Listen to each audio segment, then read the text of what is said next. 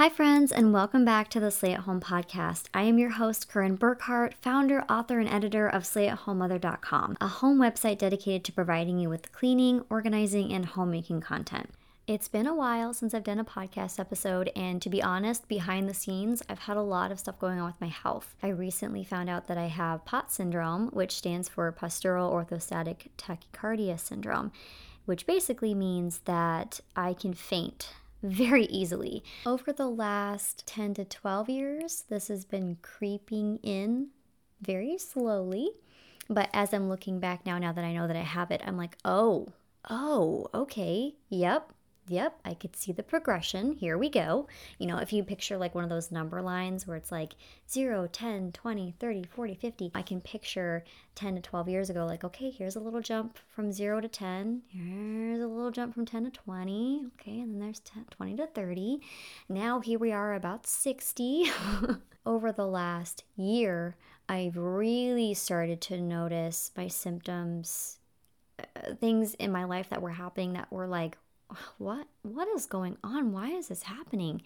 And then over the last 5 or 6 months, it has gotten drastically more prevalent in my life. It's been very challenging for me, to be honest, and I've had to rely on my husband, who has been amazing. He's been incredible, and doctor recommendations to try to make life changes that will help me get the majority of my life back, which I have. I'll go ahead and say we've figured out a combination of things that have really, really helped.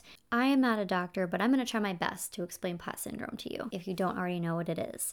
With POTS syndrome, basically your blood pools in your legs and your feet. It goes with gravity. So you're getting up out of bed, you're standing for a long period of time, you're walking around, you're just living your life. Your autonomic nervous system, the one that's responsible for blinking and breathing and blood circulation and all those autopilot systems that happen in your body, mine's funky, especially with blood circulation. So when I'm standing for a long period of time, or I'm up and I'm moving, I'm doing things, the blood can pool in my legs and my feet, and my autonomic nervous system can't automatically pump that blood back up to my brain to prevent me from fainting. So my heart, so this is the tachycardia part of POTS syndrome, so my heart will start beating really fast, and it'll work harder to get that blood manually pumped back up to my brain so that I don't faint. So while those systems aren't in place automatically, they in a way kind of still are. It's just more delayed. Like there's an extra jump start that has to happen with my heart. And this can also happen when I am overexerting myself physically. When it's too hot, like there's different triggers that can happen that can cause me to faint or feel extremely dizzy to the point that I physically have to lay down, and then I feel like absolute garbage. Like a pile of garbage. I just feel awful, and I feel like I can't move. I tell my husband sometimes it's like my arms feel like they have no air. And I know that sounds really weird, and it's probably I just don't have enough blood in my arms. You know, it's all in the bottom part of my body. I don't have enough blood in my arms, but it feels like I have no air in my arms. So I can feel when this is happening, which is really nice because I can lay down at least, but there's not always a chance to lay down when you're at soccer practice, when you're driving, when you haven't had enough to eat and you're getting the kids in and out of the store. It's been a challenge, and to be honest, I really haven't left my husband's side in the last 5 or 6 months, just to make sure while we're still getting a handle on things that the kids are safe and I am safe and everything is fine. There's been a lot of lifestyle changes that I've made. So some of the things that I've been doing differently have been wearing compression socks, and I can't tell you how much that's been helping me. It's been helping so much.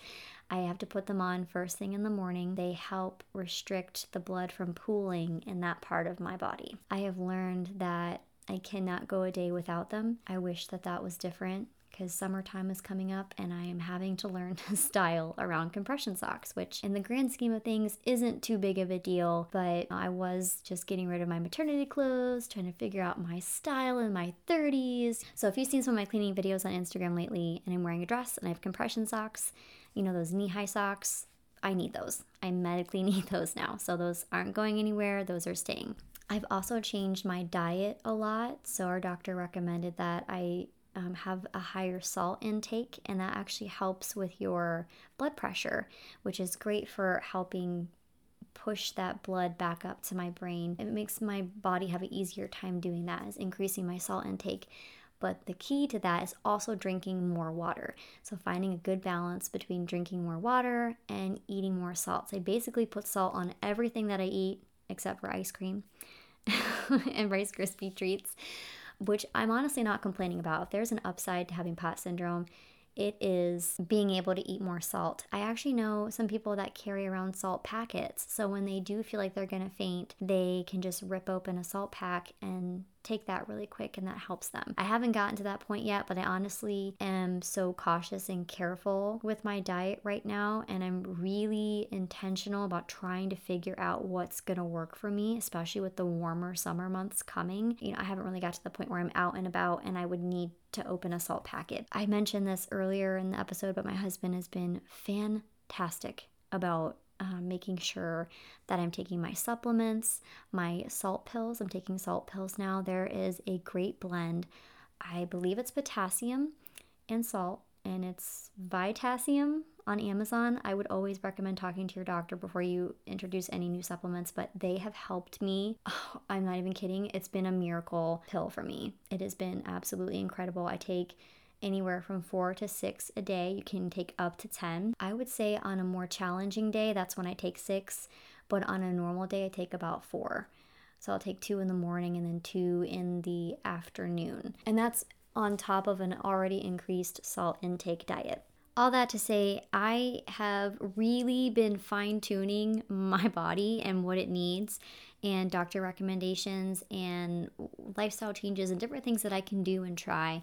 And I'm always open to trying new things as well, because I want to figure this out. And I feel like we found this great combination of lifestyle changes and things that I can do that can really help set me up for success.